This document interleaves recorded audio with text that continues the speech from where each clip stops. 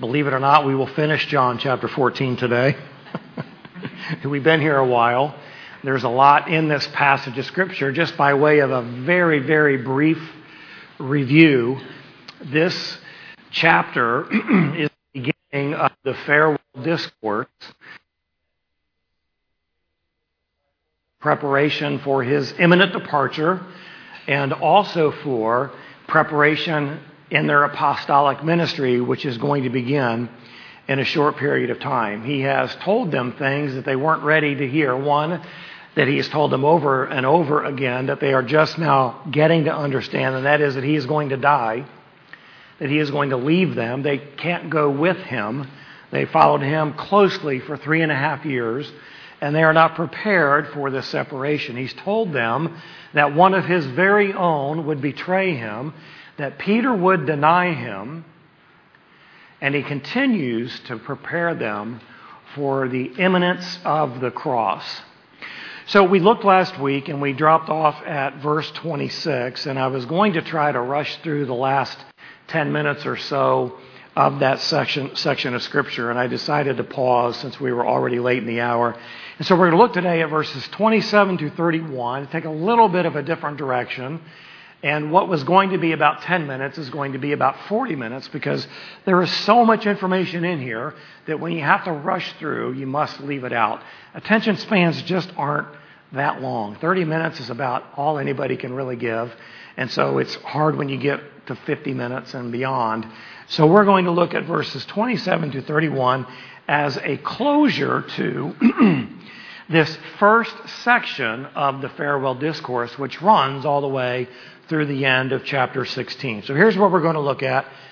John 14, verses 27 to 31. Here's what God's Word says to us today. Jesus is speaking. He says, "Peace I leave with you, my peace I give to you. Not as the world gives do I give to you. Do not let your heart be troubled, nor let it be fearful. You heard that I said to you, I go away, and I will come to you. If you loved me, you would have rejoiced because I go to the Father, for the Father is greater than I. Now I have told you before it happens, so that when it happens, you may believe. I will not speak much more with you, for the ruler of the world is coming, and he has nothing in me, but so that the world may know that I love the Father, I do exactly as the Father commanded me. Get up, let us go from here." So we're going to look at 3 things that the believer enjoys that is the closure of this first section of the farewell discourse. So Roman numeral 1 in our outline, the believer enjoys peace. Now, at the beginning of this discourse, Jesus said in verse 1, "Do not let your hearts be troubled, nor be afraid." And here he expands on it a little bit further in verse 27 and says, "Peace I leave with you, my peace I give to you. Not as the world gives do I give to you." Now that phrase, "peace I leave with you," is derived from the very common Jewish greeting, shalom, which means peace be with you. It's something that is said upon entrance. It is also something that is said upon exit. But that is not what Jesus is doing here. Jesus is not giving to them a very light greeting in the middle of this discourse. Excuse me one moment.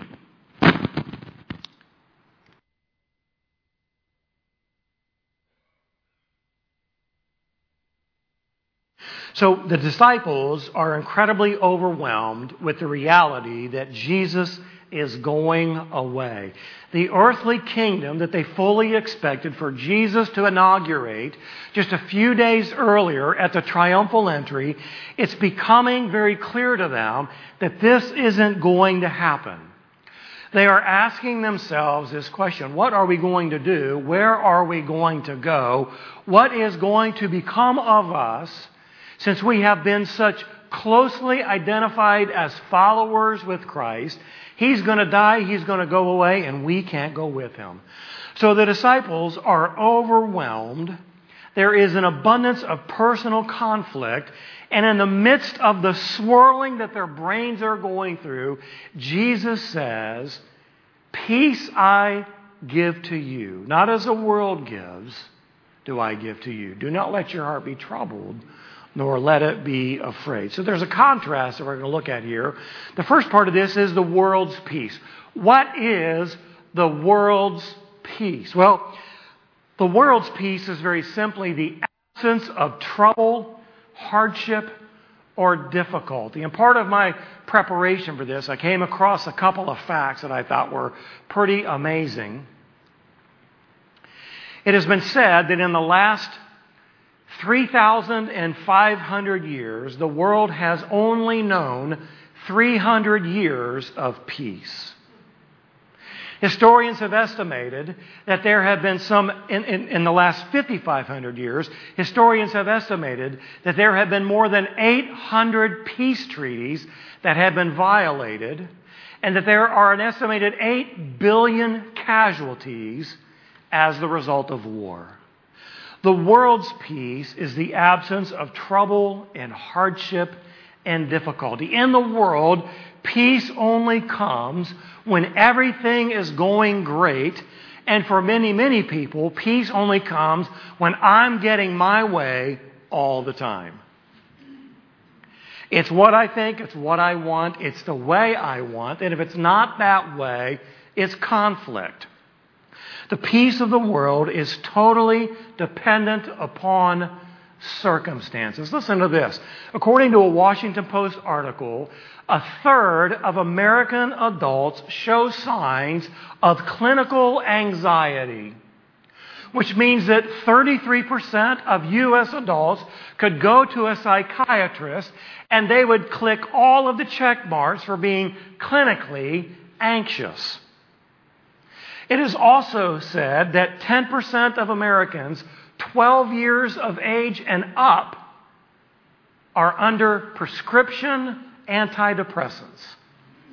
Everywhere we turn, there is something to be worried about. There's problems in our society. Have you heard anything about racial unrest? Have you heard anything about protests and riots and crime as a result of the racial unrest? Have you heard anything about hatred and animosity? Have you heard anything other than crime being reported on the nightly news? There's problems in our environment. There are fires. There are hurricanes. There are other natural disasters that are wreaking havoc all around our world. There's problems in health. Have you heard anything about COVID-19? Have you heard anybody who says, if I get COVID-19, I'm surely going to die? Have you heard anything about cancer and heart disease? On and on and on it goes.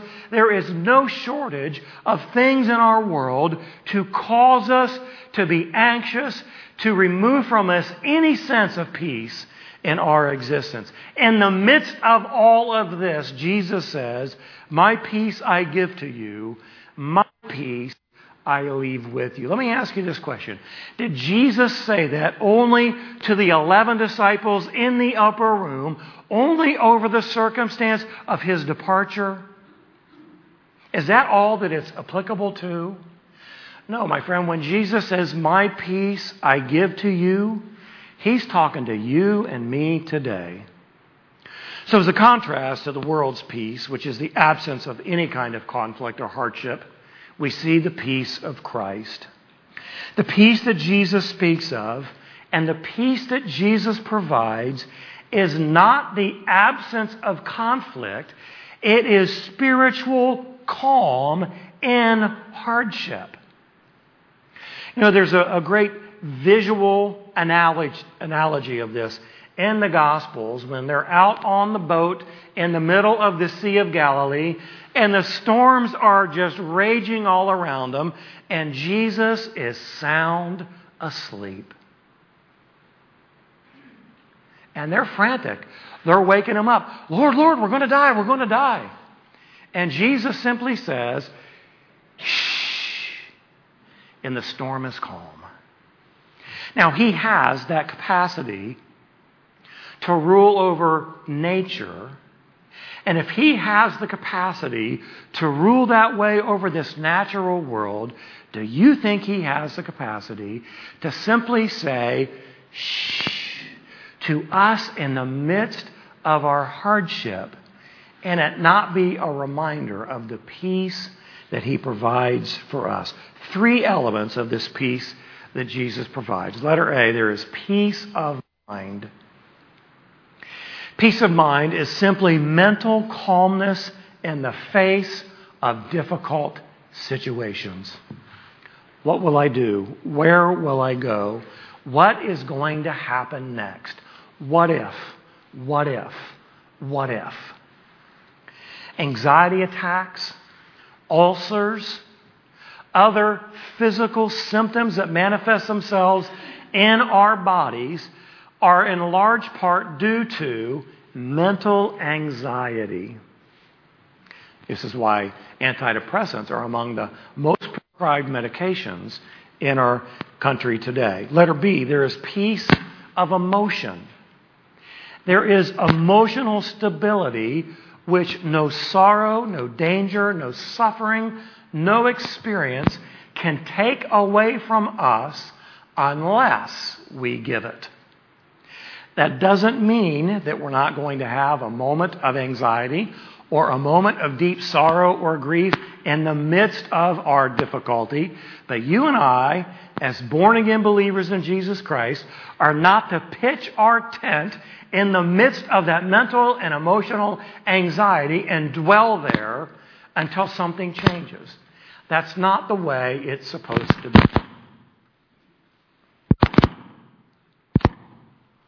I don't know what this is doing today.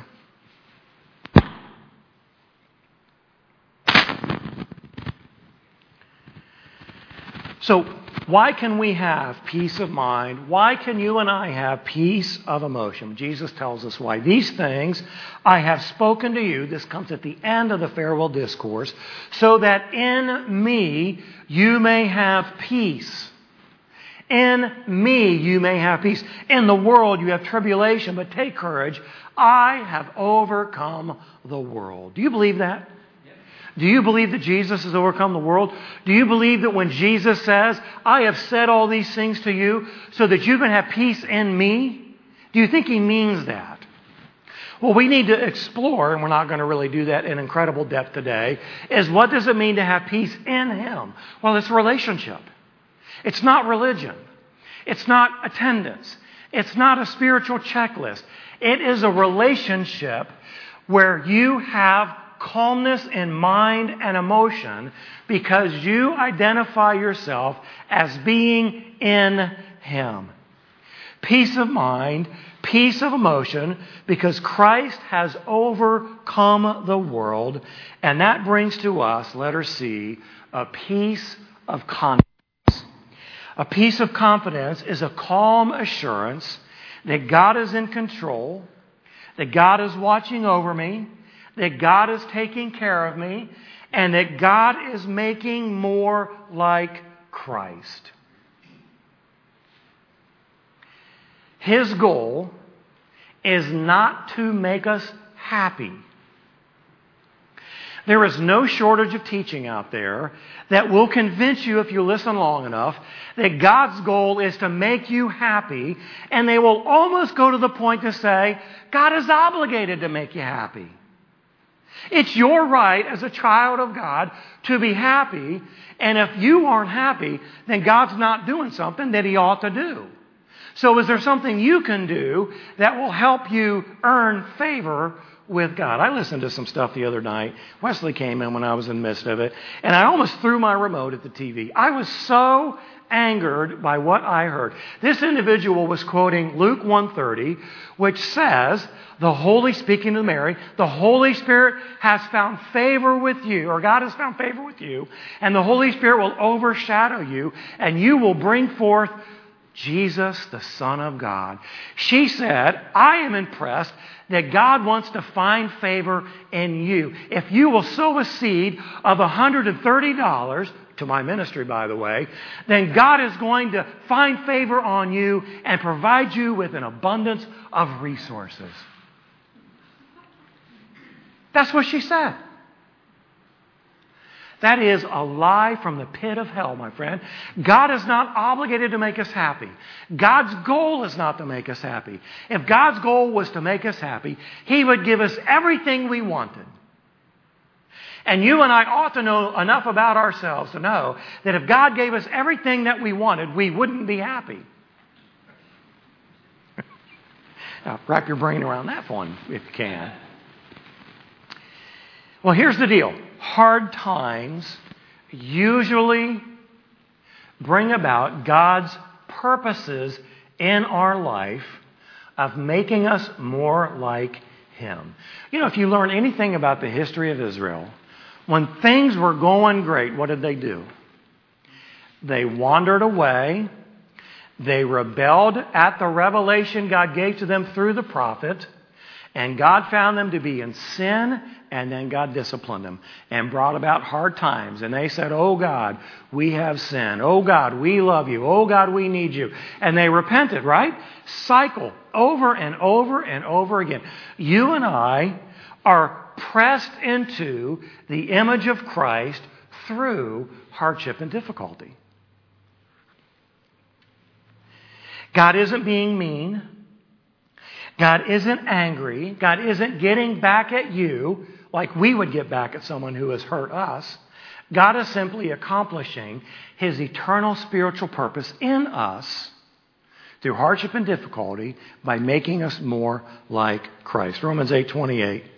And we know that in all things, if you got your Bible there, why don't you circle or underline all? And we know that in all things, God works for the good of those who love Him and have been called according to His purpose. All things for the good. Not everything that happens to us is good. I can attest to that, can't you? I got a long list of things that have happened in my life that aren't necessarily good, but it's God's purpose that those things be used by Him to shape me into who He wants me to be, and that is to be more like Christ. God works it out for our good by forcing us to understand how much we need Him, how far away from Him we really are, and allowing the potter to mold the clay. You and I are clay in the potter's hand. In difficult times, the question should not be, why is this happening to me? The question should be, God, what are you trying to teach me? That answer is only discovered in pursuit of a real growing relationship with Him. It is our union in Him, not through activities, not through an occasional obedience, not through spiritual motions, but in pursuing the relationship with Christ. He Himself becomes the source of our peace. Ephesians 2:13. But now in Christ Jesus, you who were once far away have been brought near through the blood of Christ, for He Himself is our peace. Now there's 5 ways that you and I secure peace with the Father. And the letter I, justification or our salvation. We have peace with God through our salvation. You and I used to be the enemies of God. We stood with our fist raised against God. We were aliens and we were far away from God. But through the great gift of salvation, we have been brought near to Him. We have been made right with Him. And we have been saved. We have been justified, a legal standing of innocence in the sight of a holy and a righteous God. Romans 5:1. Therefore, having been justified by faith, we have peace with God through our Lord Jesus Christ. Let me pause right there and say this. If you are not a believer in Jesus Christ, you cannot and you will not know the peace of Christ. It is an impossibility. If we don't have peace with God, we cannot know anything about what spiritual peace feels like and looks like and lives out like in our life. Secondly, loving God's Word. We find peace in loving God's Word. Now, why is that true? Well, it's because God's Word reveals to us who He is, what He's like, how we can please Him, what a life submitted to Christ should look like. It is God's Word that transforms us into who He wants us to be. Psalm 119, 165a. Those who love your law have great peace. I believe that's true because those who love the Word of God commune with God in His Word and find peace in the midst of great circumstance and hardship and difficulty because they are absolutely confident in the sovereignty of God. God, I don't like what's going on. God, I didn't ask for this to go on, but I know you were there. I know you're in control. I know you're using this for my good, and therefore I humbly and willingly submit to what this thing is in my life. God's Word brings about that capacity for you and I. Number three, obeying God's Word. It's not enough to know it, but we also have to do it. Because if we aren't doing it, then we are in conflict with God. And it may be that God has allowed circumstances and difficulty and hardship in our life not to prune us, but to discipline us because we have wandered away from the truth. Philippians 4:9 says this, the things you have learned and received and heard and seen in me, practice these things, and the God of peace will be with you.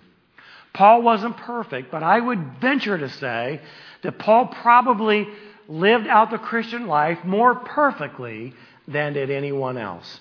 That's why he's credited with 13 of the 27 books in the New Testament. Paul knew something about obedience to God's Word in the midst of great difficulty and in great hardship. Is there anybody in the New Testament who suffered more than Paul did? Probably not. Is there anybody who knew the peace of God in the New Testament better than Paul did? Probably not.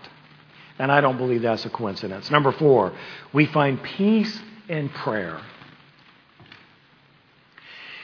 Prayer is not a psychological comfort for you and I to deflect our challenges and our troubles to some distant impersonal deity. Prayer is communication with the God of this universe who has revealed Himself to us in His Word, showed us His love through the cross, and says, I will never leave you nor forsake you. I am with you always, even to the end of the age. We experience that reality by communicating to God in prayer. Philippians 4:6 and 7. Be anxious for nothing, but in everything, by prayer and supplication, with thanksgiving, let your requests be made known to God.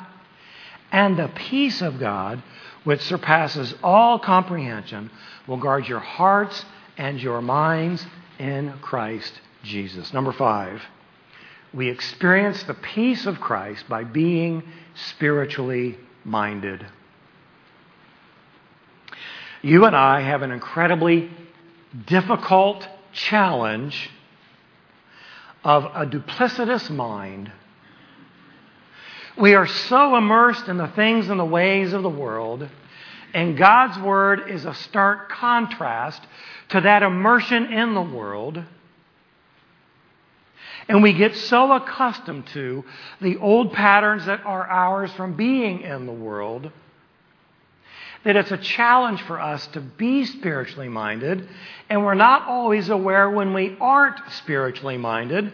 And that's why it's so easy for Christians who don't love the Word and aren't obedient to the Word to know the difference between truth and truism and falsehood, is they aren't spiritually minded enough. This is why you and I have to be completely dependent upon God's Word to be the anchor of our life, to reveal to us the truth about who He is and the depth of our need for Him so that we can be accurate and being spiritually minded. You know, when some unsuspicious individual listens to the health and wealth prosperity theology, they say, well, you know, that sounds pretty good to me. I'd like to have more stuff. I'd like to have less conflict and difficulty in my life. I'd like to have this physical ailment taken away from me. I kind of like that deal. Well, what about the verses that say that through many tribulation we will enter into heaven? What about that one? Oh, I don't know if I like that. That doesn't sound very fun. That sounds like I may be really inconvenient. Let me stick with the stuff I really like. I want a lot of stuff. We have to be spiritually minded, and we must pray that God would speak truth into us through His Word, revealing truth to us that we've heard in prayer. Not revealing in the sense that it's new truth, but it is a reminder of what we've heard and what we've read and what we know. Philippians 4:8 says this, "Finally, brethren, whatever is true, whatever is honorable, whatever is right, whatever is pure, whatever is lovely, whatever is of good repute, if there is any excellence, and if anything worthy of praise," Paul's right there. Where are we going to find such things? In the world? In our own perspectives? In our own heartfelt desires? Not usually. We're going to find them in the Word. So if you find any of these things, dwell on them. That's the call for you and I to be spiritually minded. The result of His peace is very, very obvious. Now look back in John 14, verse 27, part B. "Do not let your heart be troubled, nor let it be fearful." Do not allow your heart to be troubled. Do not allow your heart to be fearful, which means you and I have a choice. Our world can come crashing down in an instant. And we might be mentally frantic. We might be an emotional basket case, but that's not where we live. We live in Him. And we must be reminded, God, you are there. You've known about this from eternity past. You know how incredibly difficult this is going to be for me, but I trust you. I know you'll lead me and guide me through every step of the way. Do you believe God can do that? Yes. Do you believe God will do that? You see, do not let your heart be troubled, nor let it be fearful. We have peace with God that is initiated in our salvation. The peace of God is God Himself. The peace that comes from God.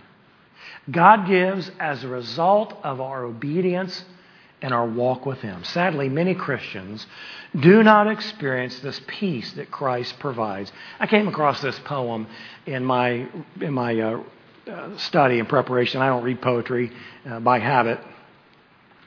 Here's the poem. "As children bring their broken toys with tears for us to mend, I brought my broken dreams to God because He was my friend.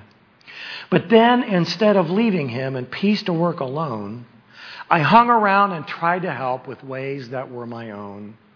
At last, I snatched them back and cried, 'How can you be so slow?' 'My child,' He said, 'what could I do? You never did let go.'" That's the reality that you and I have to be made aware of in our lives, is these things that we cling to that you and I have no control over. Zero control over it. Who can control COVID-19? Who can control the racial unrest? Who can control the crime that takes place in our world? Not me, not you, not the body of Christ.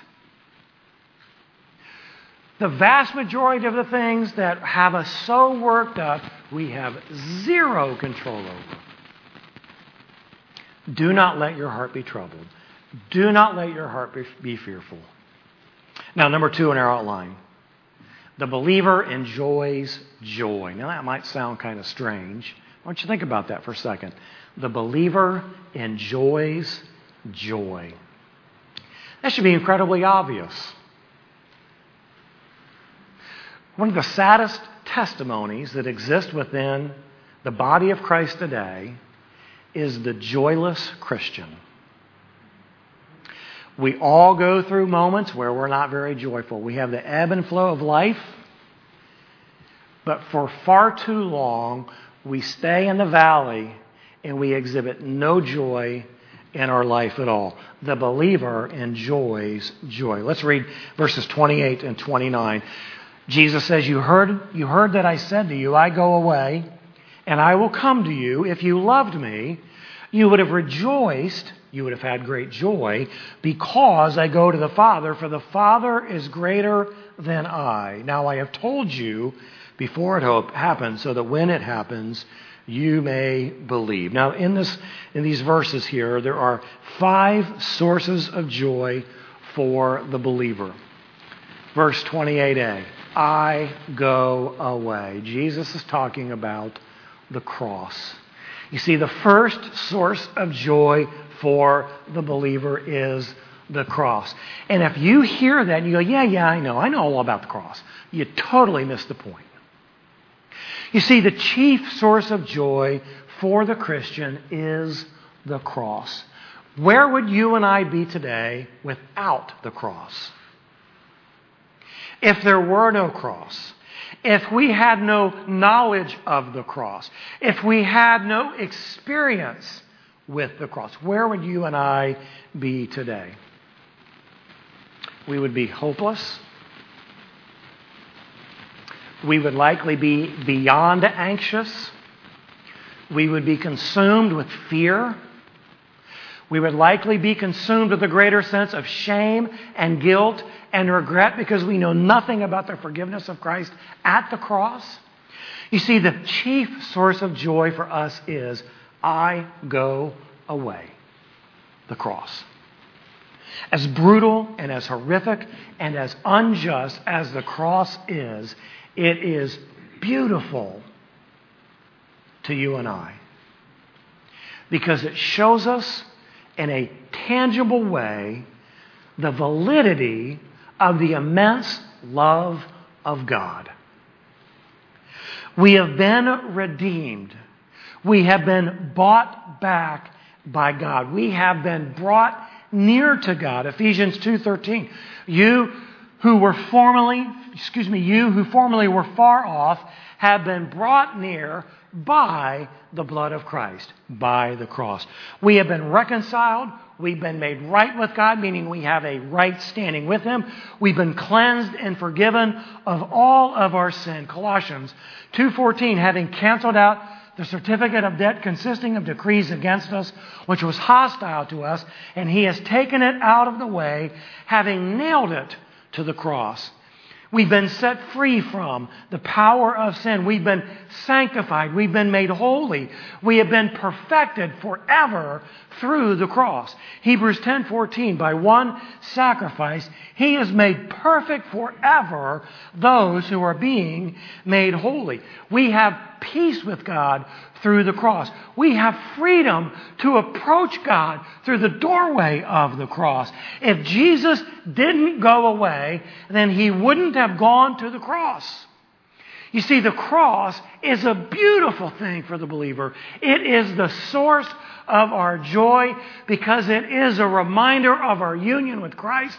It is a reminder of God's infinite love for us, of His forgiveness, of all that He has done in the instant that you and I were saved. The cross is the source of our joy. Secondly, a source of joy for the believer is the return. Jesus says in verse 28b, and I will come to you. I go away, I'm going to the cross, but I am going to come to you. So this speaks of the resurrection to the disciples in the now. It speaks of the resurrection that's going to occur in just 3 days. The resurrection is the evidence of our new life and of our hope for eternity. This is why we can read in 1 Corinthians 15, 55 through 57. O death, where is your victory? O death, where is your sting? The sting of death is sin, and the power of sin is the law. But thanks be to God who gives us the victory through our Lord Jesus Christ. You see, it's through the cross. It's through the resurrection. Jesus' return for us, that you and I have great joy. But this coming to us not only speaks of the resurrection, but it speaks of the outpouring of the Holy Spirit. John 14, verses 16 and 17. I will ask the Father, and He will give you another helper, that He may be with you forever. That is the Spirit of truth, whom the world cannot receive because it does not see Him or know Him, but you know Him because He abides with you and will be in you. You see, when Jesus sends the Holy Spirit on the day of Pentecost, and when He inhabits and indwells all believers at the instant of our salvation, He, Jesus, is coming to us in the person of the Holy Spirit. Not an impersonal force, not an impersonal being, but the Godhead of the Trinity, communicated to us in the person of the Holy Spirit, comes to us and brings to us the fullness of the deity to be with us forever. It also speaks of the eventual second coming of Christ. This coming is the parousia, which is Jesus' return to take His church home. 1 Thessalonians 4, verses 16 through 18. For the Lord Himself will descend from heaven with a shout, with the voice of the archangel, and with the trumpet of God, and the dead in Christ will rise first. Something very, very important. He's not delegating this to anybody else. There is no other being in heaven that's going to come to bring God's people home. It is going to be Jesus Himself. Then we who are alive and remain will be caught up together with them in the clouds to meet the Lord in the air. And so we shall always be with the Lord. Therefore, comfort one another with these words. Let me ask you this question. Does the return bring you any joy in your life? Brother, if it doesn't, you've got a long, long time to wait until you understand what that means. The reality that Jesus is coming back for us is to provide us with not only a great sense of joy, but a great sense of expectancy and anticipation consummated in the biblical word for hope. Not wishful thinking, knowing that we know that He is going to come back for us. So there's joy for the cross, from the cross. There's joy for His return. Thirdly, there is joy in the ascension. Verse 28c, if you loved me, you would have rejoiced because I go to the Father. You see, Jesus longed to be with the Father. Jesus longed to be back where He rightfully belonged. He didn't come to the earth kicking the sand saying, God, I don't know why you did this to me. I didn't sign up for this stuff. Could we find another way to do this? Isn't there anything else we could do? That's not what Jesus did. For the joy set before Him, He endured the cross. But He also longed for the Father. If they really, really loved Him, they would want that as well, rather than clinging to Him selfishly, so they wouldn't have to go through all the stuff that they were undoubtedly going to go through. We read this in Mark 16:19. So then, when the Lord had spoken to them, He was received up into heaven and sat down at the right hand of God. And Jesus said, I am home. I am with my Father. I am in my rightful place.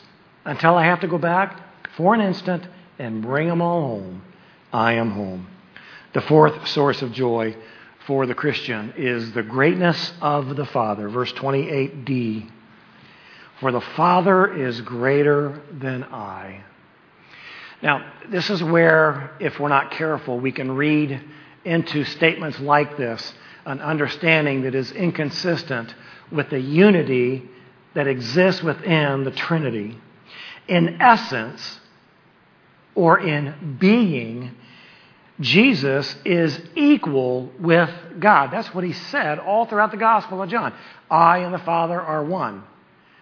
If you know me, you know the Father. If you loved me, you'd love the Father. Jesus said that over and over and over. He asserted His deity in role and function. Jesus asserted his deity as the Son of God, as the second person of the Trinity, in role and in function by coming to the earth, by becoming the atonement for mankind. He absorbed a submissive role during his earthly ministry. But Jesus was going back to his glorified state that he existed in from eternity past after he ascended back to the Father. The Father demonstrated his great love for and his power in Jesus. I misphrased that. The Father demonstrated his great love for and his power by releasing Jesus from the flesh and all its limitations and all of its weaknesses, fatigue and hunger and thirst and sickness. The Father released Jesus from the world and all of its trials, its tensions, its difficulty, its hardships, its suffering, its disease, its death. The Father released Jesus from the devil and all of his oppressions and all of his attacks, the temptations, the accusations, the condescension that came to Jesus at the instigation of the enemy. The Father released Jesus from the pressure of men and all their demands and all their threats and all their attacks. Just as Jesus was set free from the flesh, from the world, from the devil, and the pressure of life in this world, so is the child of God. You and I will one day be released from all of this. We will experience and enjoy what Jesus has known from all eternity, and that is the greatness of the Father. You and I ought to long to know that more than we long for anything else in our lives. Ultimately, we will learn that in heaven, but we are not to sit idly by and say, well, yeah, one day I'll figure all that out. We are to be pursuing that in the now so that we can enjoy the peace that comes from Christ and the joy that is ours in our union with Him. Now, the fifth source of joy we find is, number 5, the confirmation of faith. This is in verse 29. Jesus says, now I have told you before it happens, so that when it happens, you may believe. Jesus died just as He said He was going to die. Jesus was raised just as He said He was going to be raised. And Jesus ascended to the Father just as He said He would ascend. He sent the Holy Spirit just as He said He would. He has given us every reason to believe in Him. We say we believe in the Word of God, don't we? We say we believe that it's eternal, that it's infallible, that it's inerrant. We say it's full of wisdom. We say it's full of truth. Well, you and I must put into practice what we say we believe by doing it. By rejoicing in the cross, by rejoicing in the return, by rejoicing in the ascension, by rejoicing in the greatness of the Father, by rejoicing in the confidence of the one in whom we have placed our faith. The believer enjoys peace, and the believer enjoys joy in our union with Him. Number 3 in our outline, the believer enjoys security. Verse 30, Jesus says, I will not speak much more with you, for the ruler of this world is coming, and he has nothing in me. So there's 2 facts about this security. The first fact is this: Jesus' victory over Satan. Did Jesus win? That's not rhetorical. Did Jesus win? You better believe He won. Satan, the ruler of this world, was coming for Him. Now, as the ruler of this world, this is a temporary, providential allowance by the Father, and in no way elevates the position of Satan to be equal with the Father or the Son or the Spirit. But God has given Satan limited power. God has given Satan access to the throne in some mysterious way, because Jesus said, Peter, Satan has demanded to sift you like wheat. I don't know how he has access to the Father. I don't know in what venue and in what avenue or what methodology.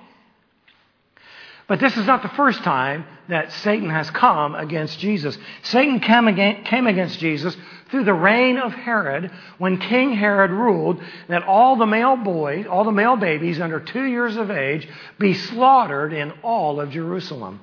The blood filled the river and it flowed red because of the attack of Satan, but Satan failed. He came against Jesus after 40 days in the wilderness through the temptations, but he failed. He came against Jesus through the religious leaders who were corrupt and sin-filled and hard-hearted. He incited them to hatred and with a desire to kill him, but he failed. And now Satan will come against Jesus in the form of a cruel and rugged cross. And although Jesus will die, Satan will fail in overcoming him again. Rather than providing victory, the cross sealed Satan's defeat. 1 John 3:8, part B. For the devil has sinned from the beginning. The Son of God appeared for this purpose, to destroy the works of the devil. Hebrews 2:14 says, the children have flesh and blood. He too shared in their humanity, so that by his death he might destroy him who holds the power of death, that is, the devil. We have security in this life because Jesus was victorious over Satan. We don't fear death. We shouldn't fear life. We live in the shadow of the victory of the cross.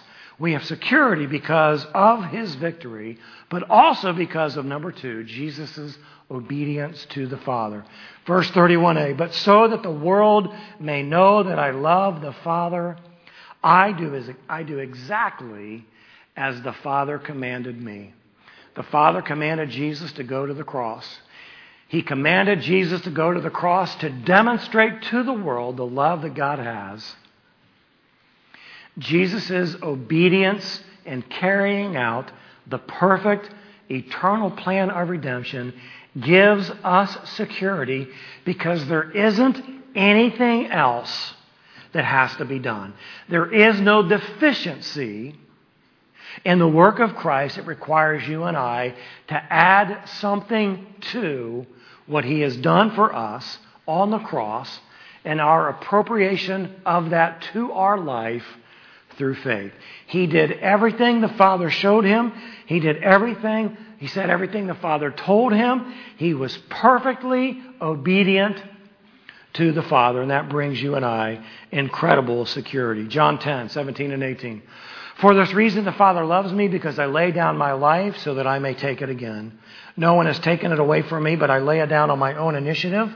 I have authority to lay it down, and I have authority to take it up again. This commandment I have received from my Father. John 12:27 and 28. Now my soul has become troubled, and what shall I say? Father, save me from this hour. But for this purpose I came to this hour. Father, glorify your name. And then a voice came out of heaven. I have both glorified it and will glorify it again. You see, you and I enjoy security because of Jesus' perfect obedience to the Father. You and I have peace, not like the world has it, but peace that comes from Christ. You and I have joy, not like the world has joy, but we have joy because of who we are in Christ. You and I have security, not like the world has it. I don't know that the world has any security. But we have security because of who Jesus is and what Jesus did on our behalf. This section of the discourse concludes with these words, get up, let us go from here. And now they begin their journey to the Garden of Gethsemane, and then to the trials, and then to Golgotha. Jesus has much more to say, and he will continue to teach them and prepare them as they make their way towards Gethsemane. Think about this. Think about the things that you and I can enjoy as Christians. You know, we're probably going to enjoy a good meal today. We might even enjoy a good show on TV and a nice nap. We might enjoy the pleasure of a loving, fun-filled dog. But that is not what is to be the source of peace and joy and security in our life. If as Christians the most joy we get out of life are in these temporary worldly things, you and I have missed, tragically, the tremendous blessing that is ours in Him. We're so busy stuffing our lives full of substitutes that we're often unaware of how these things replace our relationship with Christ. Would you join me in prayer? Well, Father, we are thankful that you are a great God, that you are a loving God. We thank you that you're faithful and reliable. We thank you that you're sovereign. We thank you that you're gracious and you're merciful. God, we thank you that you have given to us all we need to know about you through your word. I pray that we would be drawn to your word as the source of life that it is. I pray that you would instill in us a greater peace, a greater joy, and a greater sense of security in a very tumultuous and a very uncertain world. There are so many people out there who feel like it's all unraveling, and yet we know that you safely and securely hold it all in your hand. And I pray, Father, that that would be the truth that we fixate on in these days ahead. We give you thanks for all that we know about you. Help us to live it out as faithfully as we can. We pray in Jesus' name. Amen. Well, let's stand. Let's worship him.